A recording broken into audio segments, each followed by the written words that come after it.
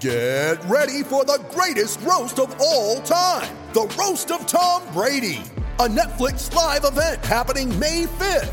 Hosted by Kevin Hart, the 7-time world champion gets his cleats held to the fire by famous friends and frenemies on an unforgettable night where everything is fair game. Tune in on May 5th at 5 p.m. Pacific time for the Roast of Tom Brady, live only on Netflix.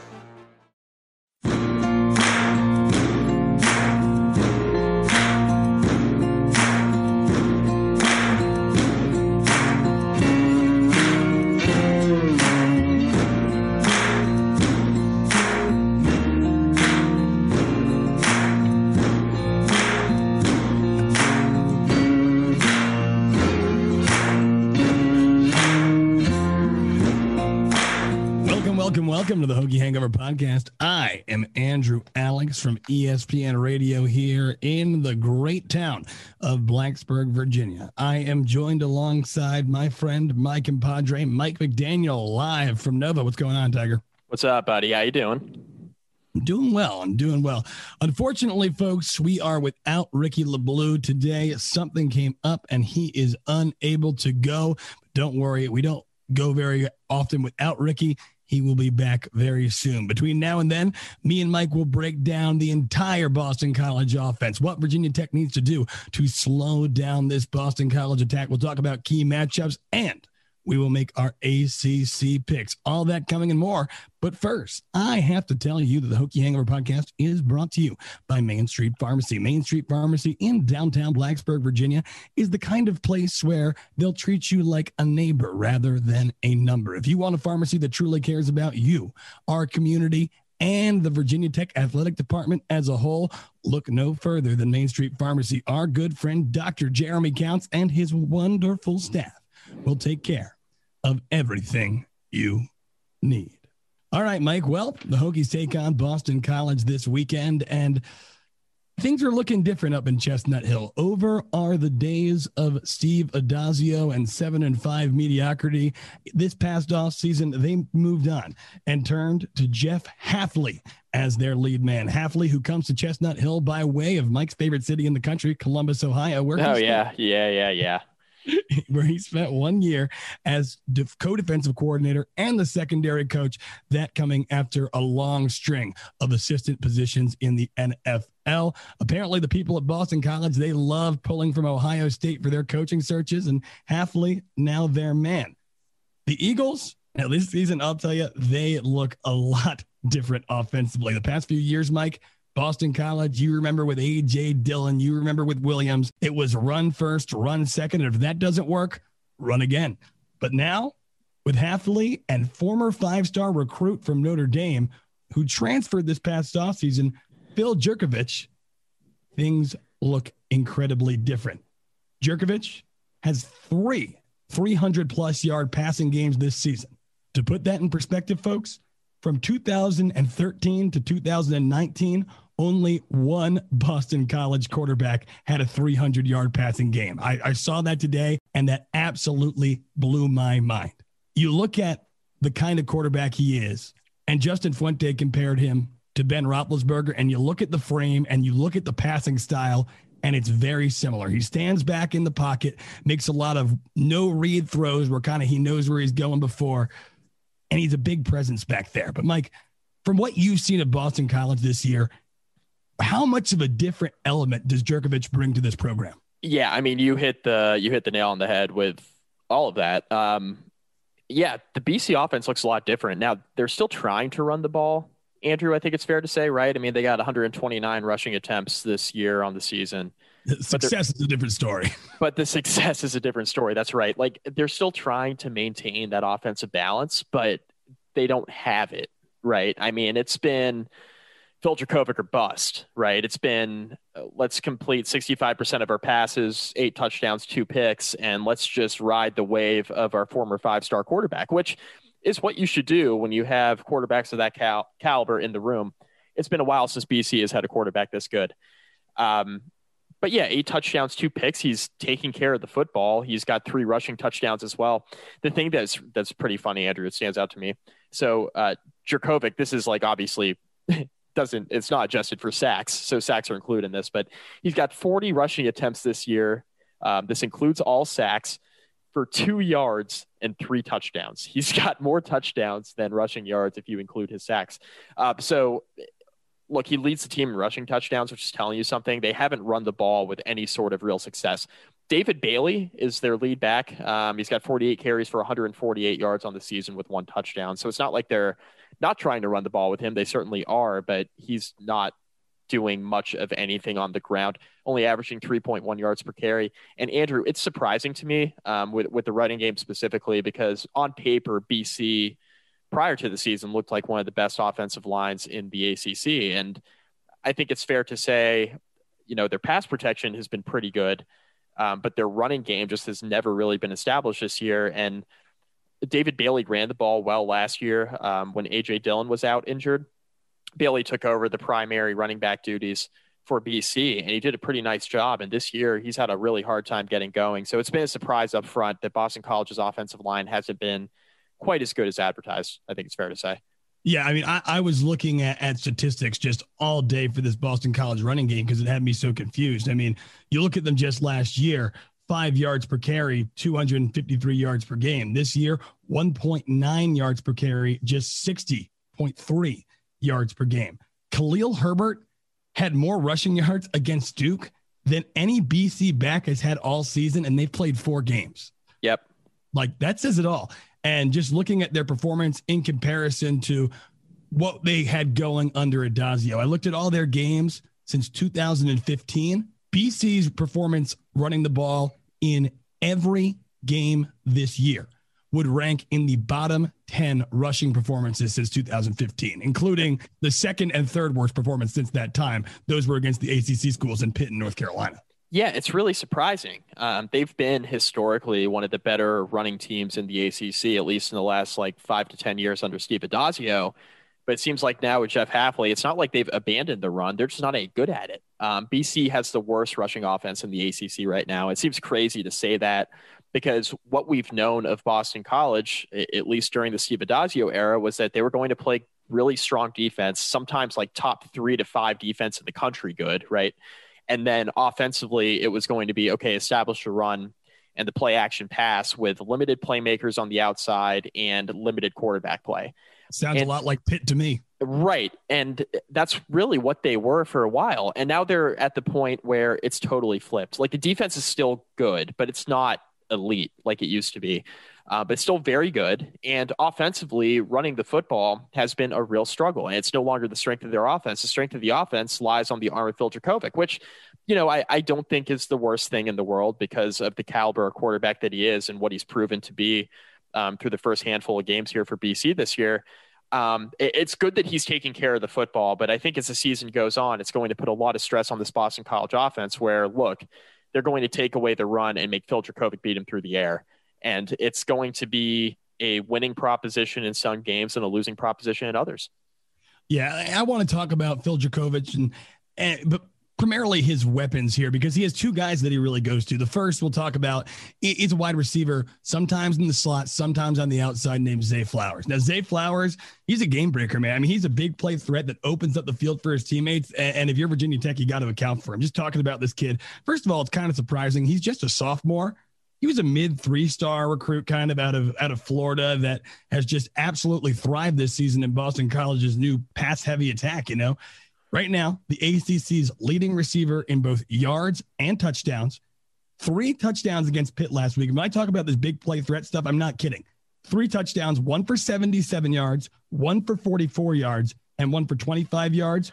In the first game, 61 against Duke. Tech fans might remember him because last year, in just what I believe to be his first ever college game. Yep. A 58-yard reception against Tech and a 33-yard touchdown reception in that loss that, still is going to leave a really bad taste in a lot of Hokie fans' mouth. You think about the big play threat, and now we just look back to last week with Daz Newsome and De'Ami Brown and having Matheny back there at safety and a sketchy situation at corner, even with Waller on the field at times. Mm-hmm. How important is getting this group back and having Jermaine Waller potentially shadowing Flowers here for Virginia Tech to not let this game, to not let Dracovic beat them on just one big pass?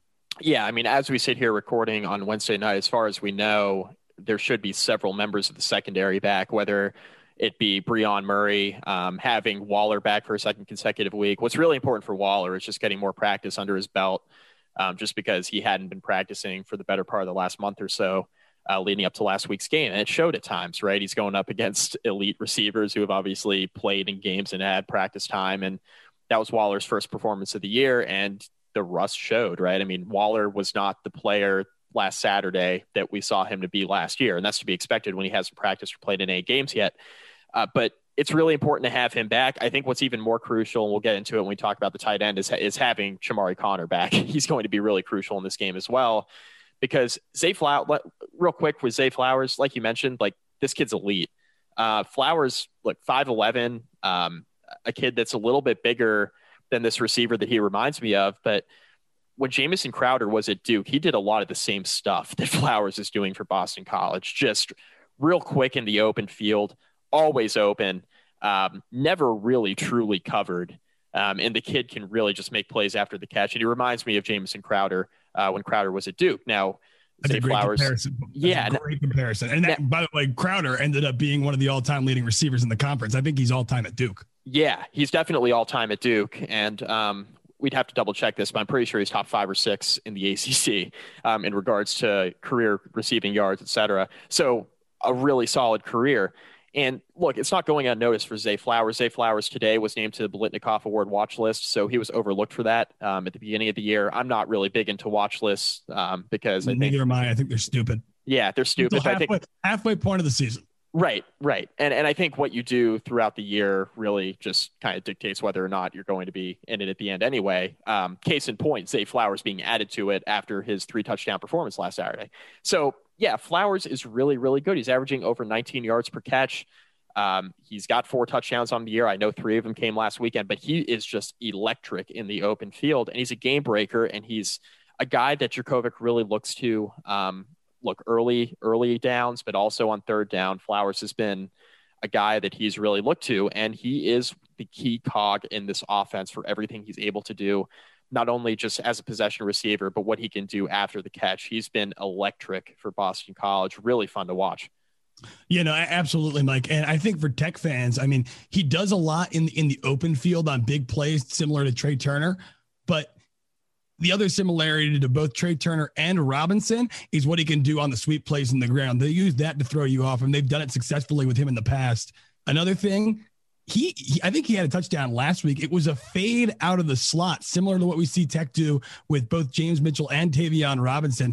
No matter where he lines up, he is a threat. And it's no surprise that Jurkovec has been able to go to him time and time again. But, you were talking about someone that might have been overlooked going into the season and has ended up really exceeding expectations. And that goes to the other target here, and that's tight end Hunter Long. Yep. Long is just a machine. NFL-style body.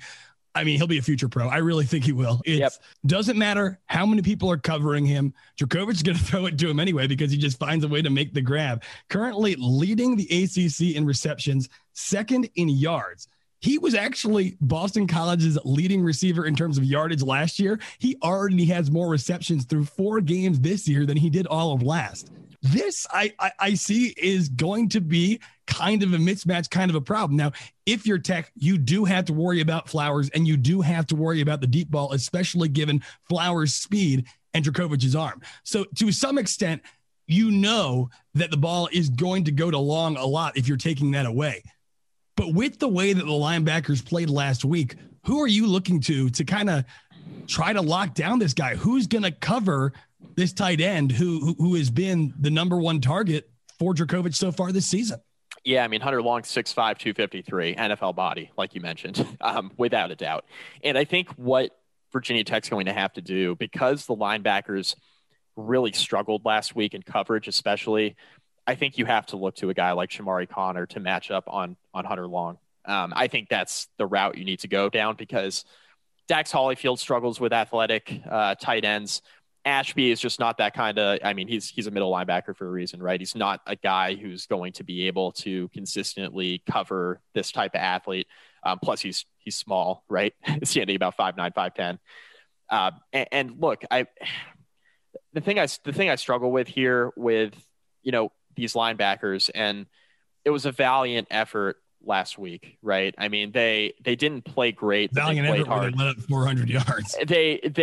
They played hard, but they didn't play great, and a lot of times they were out of position. I mean, Alan Tisdale, look, for the latter part of the game, was playing safety, and his whole key was, okay, you're reading the tight end.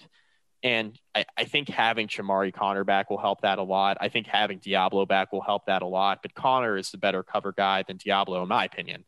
And so I think that we'll see him lining up or at least shadowing Hunter Long. I think that's the way that Tech needs to go because, look, I don't think Tech's linebackers can play with this guy. I really don't. And that's not a slight. You know, Tech's got very athletic linebackers who can do a lot of good things, but none of the three really are – have strengths in pass coverage, right? That's just kind of the way that it is. Yeah, I mean, it's truth. Yeah. So I think that's a big reason why Tech runs that 4-2-5 defense that they run. I think it's going to have to be Connor. I mean, do you have any other thoughts on that? I was thinking that as well. I mean, I think at times they're going to move him around unless you're going to have Connor shadow him the entire game. I think Holyfield's going to have to step up and outplay what we expect out of him in pass coverage, at least at times. But I think generally, if you're Justin Hamilton and if you're, trying to come up with your game plan, you have to minimize the mismatches between Long and those linebackers because he can really kill you in the pass game. I mean, that's just, we know that's what they're going to do. It's just a matter of, and like I said, I mean, he's had between 6 and 9 receptions in every game. No one that they've played has been able to truly shut this guy down. So you have to focus on limiting him as much you can while still being cognizant of the fact that if you over-focus on him, they're just going to beat you downfield 70 yards with the Trey Flowers play. Because like you said, or Trey, it's all confusing to me. Zay Flowers play because at the end of the day, he has game break speed. Now, I want to get back to the run game and the offensive line real quick, Mike, because last year, BC's offensive line was phenomenal blocking for A.J. Dillon. All 5 of their starters earned all ACC honors to some degree, and they returned 4 of them this season, all 4 still playing. To put that in context, no other team returned more than 2 all ACC linemen. But this year, they can't run the ball to save their lives, and they've allowed 17 sacks, which is 3rd in the ACC, barely behind Duke, who's played an extra game than them. So what exactly is the issue here? We know this is a talented offensive line. We've seen it before, but their inability to get that run game going. And I mean, I wouldn't say that the protection of Jurkovec is as much of an issue. Those sacks might be simply a product of the fact that they're throwing the ball so damn much. But at the end of the day, I expected more out of this offensive line. I thought this was a group that maybe going into the season, people thought would be better than Tech's, right? So what's going on? Yeah. I mean, I posted that on Twitter. I was like, hey, look, I think Virginia Tech has the best offensive line in the ACC. And everybody goes, oh, Notre Dame. Yeah, well, yeah, of course. But Notre Dame's not really an ACC team, right? But the other popular answer was Boston College, which I had, look, on paper before the season, there's an argument for that. But through the first month of the season for both teams, is there any argument as to which offensive line's playing better right now? BC's offensive line in pass protection, I agree with you. I don't think it's as big of an issue from a sack standpoint as the numbers would indicate because Boston College is throwing the ball more than almost every team in the ACC. They're throwing it a ton. So sacks are going to happen. There's going to be times when guys aren't open. There are coverage sacks. And to be honest, that number actually could be a little bit bigger because Phil Jurkovec, I mean, to be totally truthful, is been able to, shake off some of these defenders and throw the ball away or get it to a receiver or just have it be an incomplete pass, whatever. He hasn't taken as many sacks as he probably could have for the amount of times they're throwing it. So, look, BC's offensive line could be a little bit better in pass protection, but it hasn't been totally terrible. Running the football has been a major issue, like you mentioned. Their 2 lead backs, David Bailey and Pat Garwo III, both averaging 3.1 yards per carry. They run it a ton. They don't run it efficiently, and that's a major problem. Now, this is why I think it's really crucial for Virginia Tech this week to rebound defensively against the run. All year long, Tech has not been very good with their rushing defense. The second half of the NC State game, it was apparent there were missed tackles, et cetera. But the thing about that was it was the opener. Tech's missing 20-something guys. It's passable. The Duke game was a little bit more of a concern because they ran all up and down the field on Virginia Tech. And those running backs got loose a couple times, and it was problematic for Tech there for a little bit in the second half. And then obviously last week was what it was with Javonte Williams and Michael Carter. That was an issue for Virginia Tech. If Boston College, the worst rushing team in the ACC, finds a way to run it efficiently on Virginia Tech's defense, I think it's time to sound the alarms a little bit on the rushing defense for the Hokies this year. Because, this is by far the worst rushing offense that the Hokies have faced. This is an opportunity for Tech's defense to rebound a little bit after a really poor performance last week. I think they're going to have to. As far as the offensive line for Boston College is concerned, running the ball, I'm not sure what has happened because, like you mentioned, they have a lot of talent returning. There's experience there up front, but they haven't really gotten any sort of push up front. And as a result, they've kind of pivoted, and now they're just kind of running it every now and then to just kind of keep the defense off balance. And they're trying to be an offense that runs the ball first and then throws it second, but it's gotten to the point where they've been so poor running the football that they've just left it up to Jurkovec to throw the ball a ton. So I think Virginia Tech's defense is really going to have to hone in and tackle well again on Saturday because, look, if this Boston College rushing offense gets going, Jurkovec's just going to get more and more comfortable back there. And that's going to be putting the Virginia Tech defensive front in some precarious situations, which, as we saw last Saturday against North Carolina when UNC was running the football well, Virginia Tech was back on its heels rather than attacking that North Carolina offensive line and creating pressure on Sam Howell. And Jurkovec, much like Sam Howell, can sling it all over the field. So Virginia Tech's really going to have to take away the run. That's going to be paramount this weekend. Yeah, I mean, I want to say this about the Virginia Tech defensive line because Chris Coleman brought this to my attention on my radio program earlier this week, and I think it's not an excuse, but it kind of makes sense of what's going on. We know that there was a change in scheme this year when Justin Hamilton took over as defensive coordinator, not entirely, but slightly from what Bud Foster and Charlie Wiles were trying to do. Yep. Now, our defensive linemen that we're currently running are extremely undersized and really would only ever be defensive linemen in that Wiles Foster scheme. You make the switch. These are our guys that we have, though, and you're already without Deshaun Crawford. So you basically have dudes who athletically and physically aren't really supposed to be able to effectively do what you're asking them to. And for our listeners, I want to make a comparison. Think about when Georgia Tech switched their offense from the Paul Johnson triple option offense to what they're doing now. Yep. You had an entire roster full of guys that were recruited based on their physical attributes and skill sets to do something completely different than what they're now trying to do. Right. And as a result, there's going to be two things. There's going to be a hangover because you have guys who simply, even at their best, might not be ready to do what you're trying to do in that offense, or in our case, defense.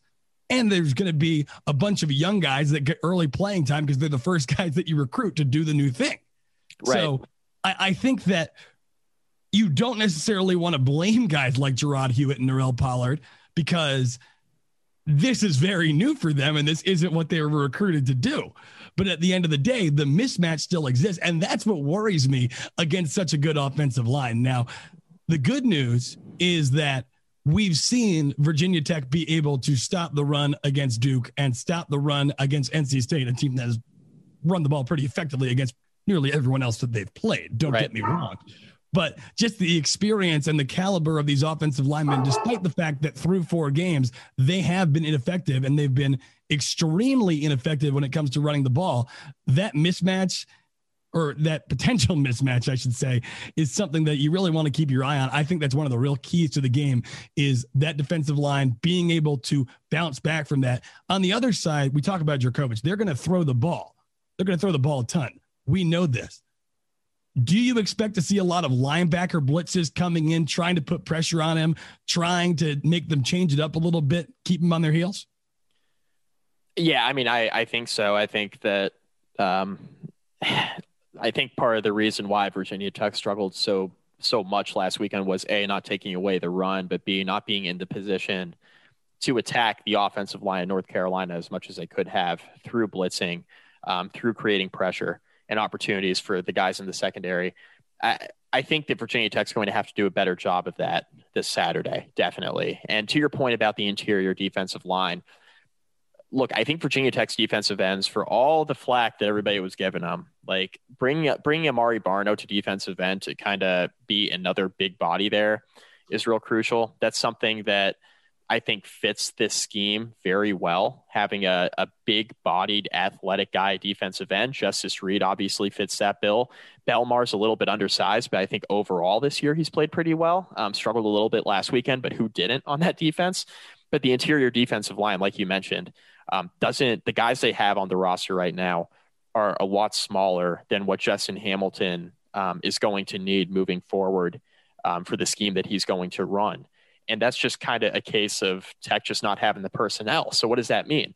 It means that the linebackers need to play well, right? We can't afford to have Ashby and Tisdale and Dax Hollifield disappear from the game like they did last Saturday, miss assignments, etc. Like, we can't have that, because I think you get to the point too where when the secondary is real beat up, you saw that having Matheny back there instead of Divine Diablo, how crucial that was when the interior part of the defensive line's getting dominated, the linebackers are out of position, and then you're left one-on-one with a 4-star running back, either Williams or Michael Carter against Tyler Matheny, a third-string walk-on, who's going to win that battle 9 times out of 10. We know the answer. We saw that in the flesh last Saturday. So I think it's real crucial for the linebackers to play a lot better.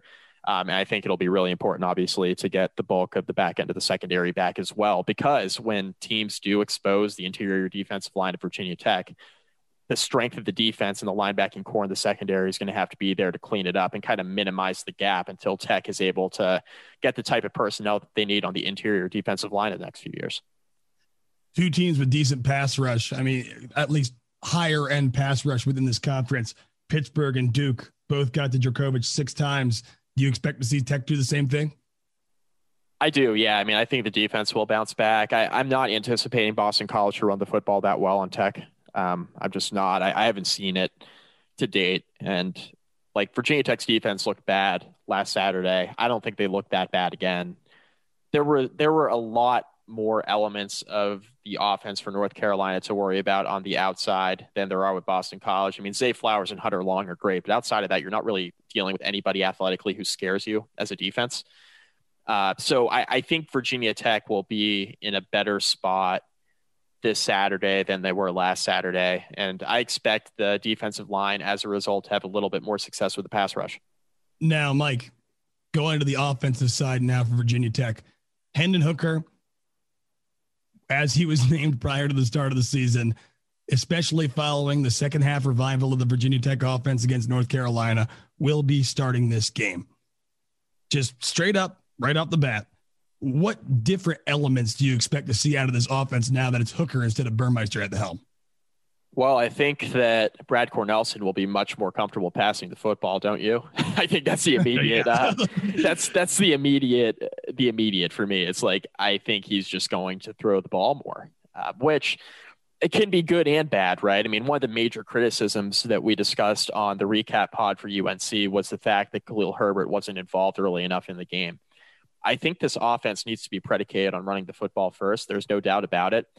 But I think when you get into obvious passing situations when maybe the run hasn't been as successful as you would like, you'd like to have a guy back there who you're comfortable completing those downfield passes with more certainty than Braxton Burmeister was. And I think that's what Hendon Hooker adds to this offense.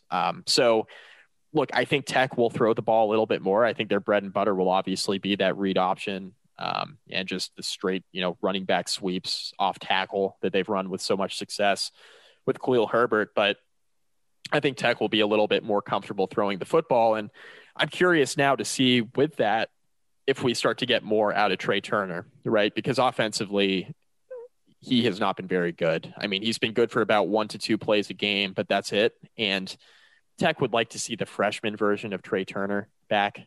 He was a bit of a disappointment last year. He hasn't lived up to the hype this year. I know he's battled some injuries and he's nursing a sore foot this year as well. So he's got the injury bug too that's working against him. But I think Tech fans would like to see him emerge as a larger part of this offense on the outside, because really to date it's been Tavion Robinson and James Mitchell this year as far as pass catchers are concerned. I'm curious to see now if Caleb Smith or Raheem Blackshear or Nick Gallo, like guys we had heard about maybe contributing a bit more in the passing game, start to emerge. How about Changa Hodge, right? We haven't heard much out of him. Evan Fairs. Yeah, Evan Fairs. Like some of these guys who transferred in, like is this their time now to kind of step up and rotate in? I mean, Justin Fuente alluded to it in the press conference earlier this week when he spoke with the media. He said, look, ideally, we'd like to rotate more guys in at the skill positions. And for all the hype, Andrew, that Raheem Blackshear got in the offseason, he really hasn't been utilized all that much. I mean, they're trying to use him, but, they're talking about splitting him out in the slot and having him spell Herbert, which he's done a good bit. But I'm expecting to see more out of Blackshear. It almost feels like, for all the hype Blackshear got, Khalil Herbert has lived up to it, right? It feels like Khalil Herbert should have been getting the hype that Blackshear got all offseason about how dynamic he was and how well he could play. And we just haven't seen him utilized in that manner. It's been the Khalil Herbert show, which is great. But if Tech can get more out of Blackshear and utilize him a bit more in the offense, I think they'll be much better off. And it's not a slight at Blackshear. I think he's played well when he's been in, but I think there will now be more opportunities with Hendon Hooker back there to get guys like Blackshear, Changa Hodge, Evan Fairs, those types of guys who we haven't heard a lot from this year, a bit more involved in the offense. Yeah, and Blackshear is one who's especially on my mind. I want to see him making plays all over the place. Now, Blackshear, we know, came from Rutgers, transfer, played well there, all Big Ten honorable mention. If you're a listener to this podcast, you've probably heard me rile those stats off multiple times before. Probably his best career game, or one of the top 3 best career games he's had, was actually against Boston College last year. He had 9 receptions, 130 yards. One play that stuck out, though, it was basically Rutgers had him lined up in the backfield on a shotgun next to the quarterback, and he just ran a little seam route and was able to catch the ball about 10 yards down the field and make people miss with that speed and that shiftiness to the house, 72 yards, right? And I compared that to a little bit of Boston College film I was watching earlier. I watched the condensed game of them when they played UNC, which by all accounts, maybe UNC wasn't firing all cylinders in the way that they were against Virginia Tech.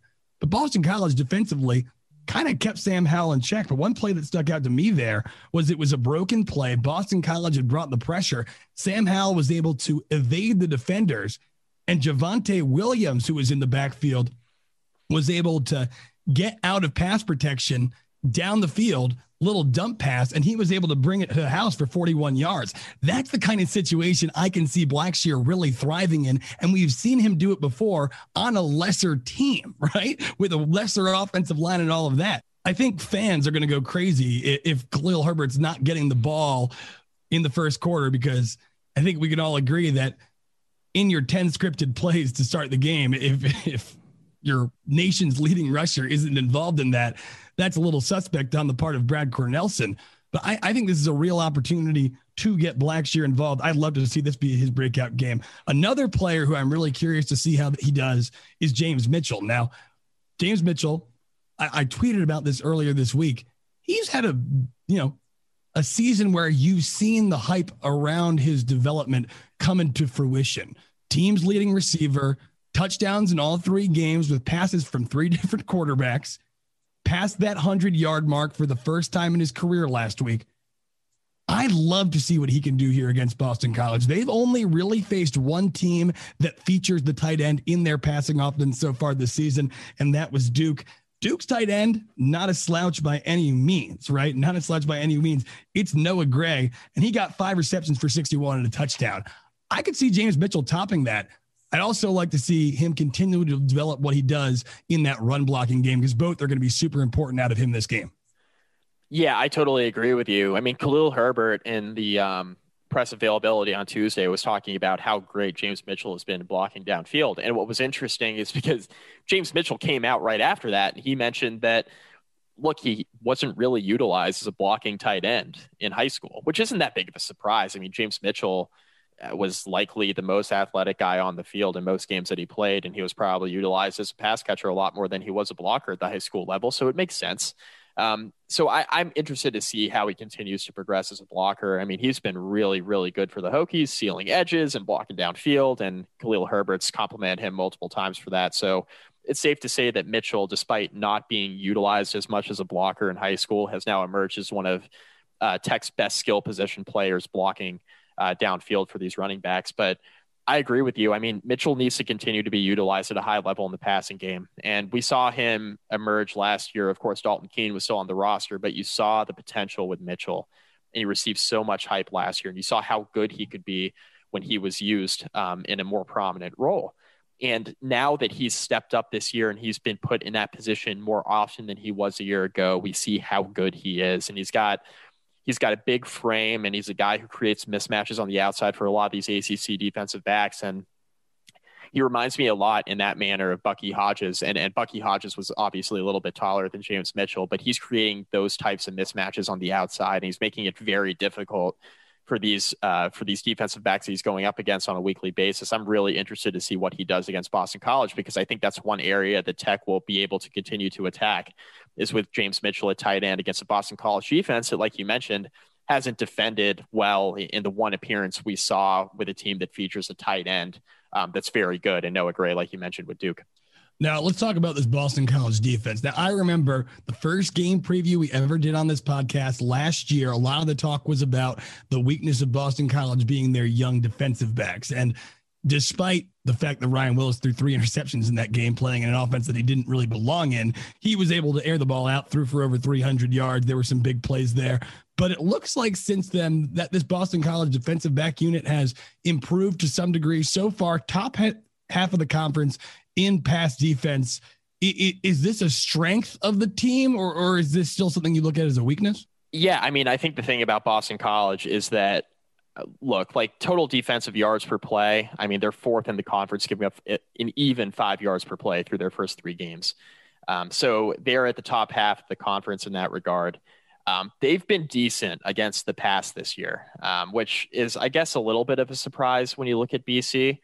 But you consider the offenses they've played, and look, it's been Duke, it's been Texas State, it's been Pittsburgh. Like, none of them are really good passing offenses. And even when they faced North Carolina and Sam Howell, you would have expected North Carolina to put up more than 26 points. Sam Howell had only 225 yards passing in that football game. So BC's defense, it's been a mix of the competition they've played, number one, and number two, they've just flat out improved. Like, they're better than they were last year in the defensive backfield. So look, I mean, BC, as far as pass defense is concerned, it's a small sample size, so maybe they're not quite as good as the numbers indicate. On the other hand, there is clear improvement. You can't take that away from them. So it's not exactly a situation where Tech can just roll the helmets out on Saturday and automatically beat all of BC's defensive backs. I don't think it's that situation at all. Where's the opportunity for Tech to expose this Boston College defense? Is the recipe still going to be just gut the ball down their throat with Khalil Herbert, or do you see another opportunity there for, say, Trey Turner or someone else? Yeah, I mean, I think that's a really good question. I mean, I think Tech's going to have to obviously establish the run. Boston College is 5th in the ACC in defensive yards per play, so it's not like they're better in one facet over the other. I mean, they've been really strong kind of both in the run and the pass. I just think for Virginia Tech to really have the success they need to have against this Boston College defense, they got to continue to run the ball well as they have in the first 3 games of the year, and then obviously be able to add that passing element now with Hendon Hooker in the lineup, because I think Tech is going to be much more efficient through the air than they were with Braxton Burmeister. I think that'll help open things up a lot against this Boston College defense.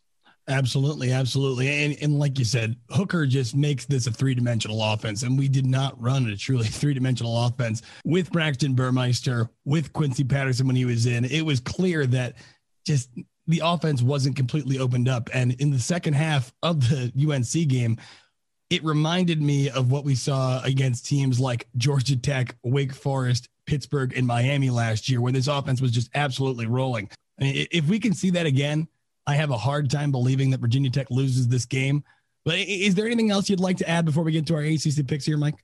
No, I think this is a game that Tech fans can't overlook. I understand that Virginia Tech, as we record this here on Wednesday night, is a double-digit favorite in this football game. But this is not a game that Tech fans should overlook. BC is 3-1 for a reason. They've thrown the ball extremely well. They have a +5 turnover margin, so they're not turning it over a lot. They're forcing turnovers defensively. So turnovers are going to be a really important part of the story on Saturday. And Virginia Tech, I think, is going to have to play better on defense. They just flat out did not play well against North Carolina. And there have been obviously some holes in the defense from COVID. And a lot of that stuff is out of Tech's control because it's 2020. You just, who knows week to week who you're going to have and who you're not going to have.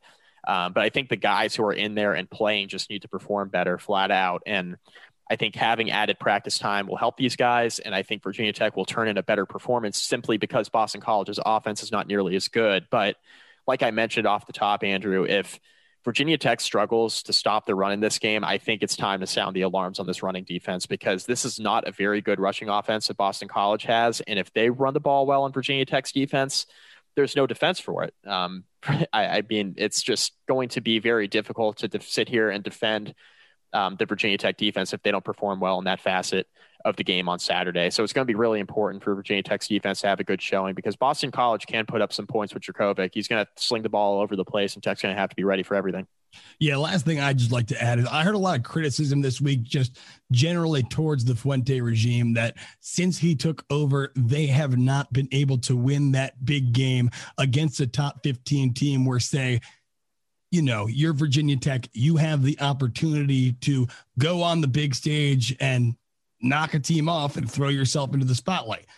They have been ineffective in doing that. But prior to the Carolina game, they've played a top 15 team 5 times in the Fuente era, but 4 out of the 5 times after those losses, Virginia Tech bounced back with a win. I think this coaching staff is pretty good at getting these guys focused and looking forward, and I expect them to do that here on Saturday against Boston College. All right. Yeah, Andrew, one more thing before we move on to our picks. The resiliency of the team this year is something to kind of take note of. And the fact they've been down so many guys through the first 2 games, and they were able to scratch and claw their way to a win against Duke and obviously perform as well as they did against NC State.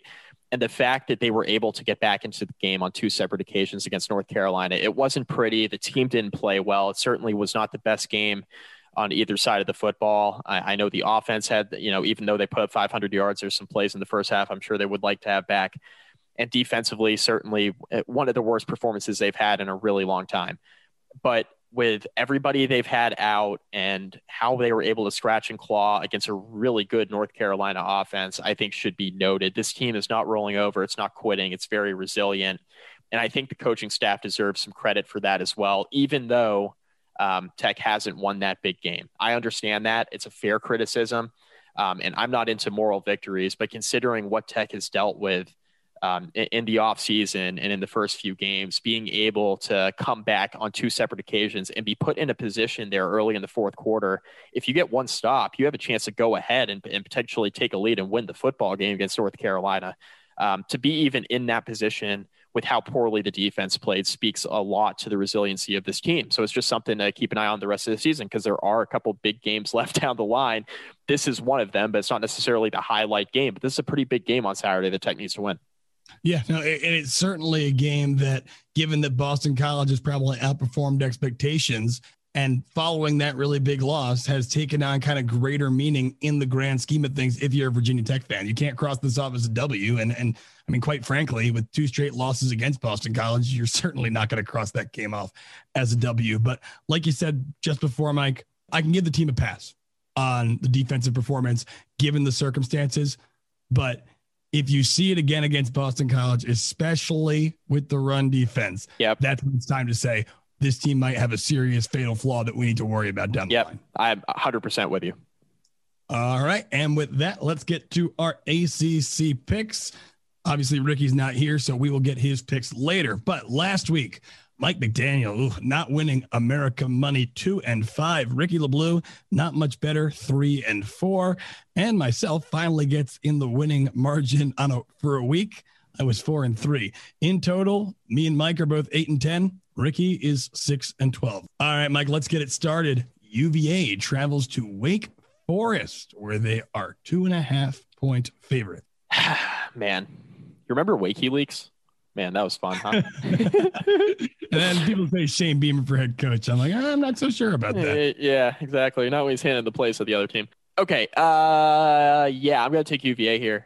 They might be without Brandon Armstrong. It remains to be seen. He left the game last week with a concussion against NC State. Tough game for UVA.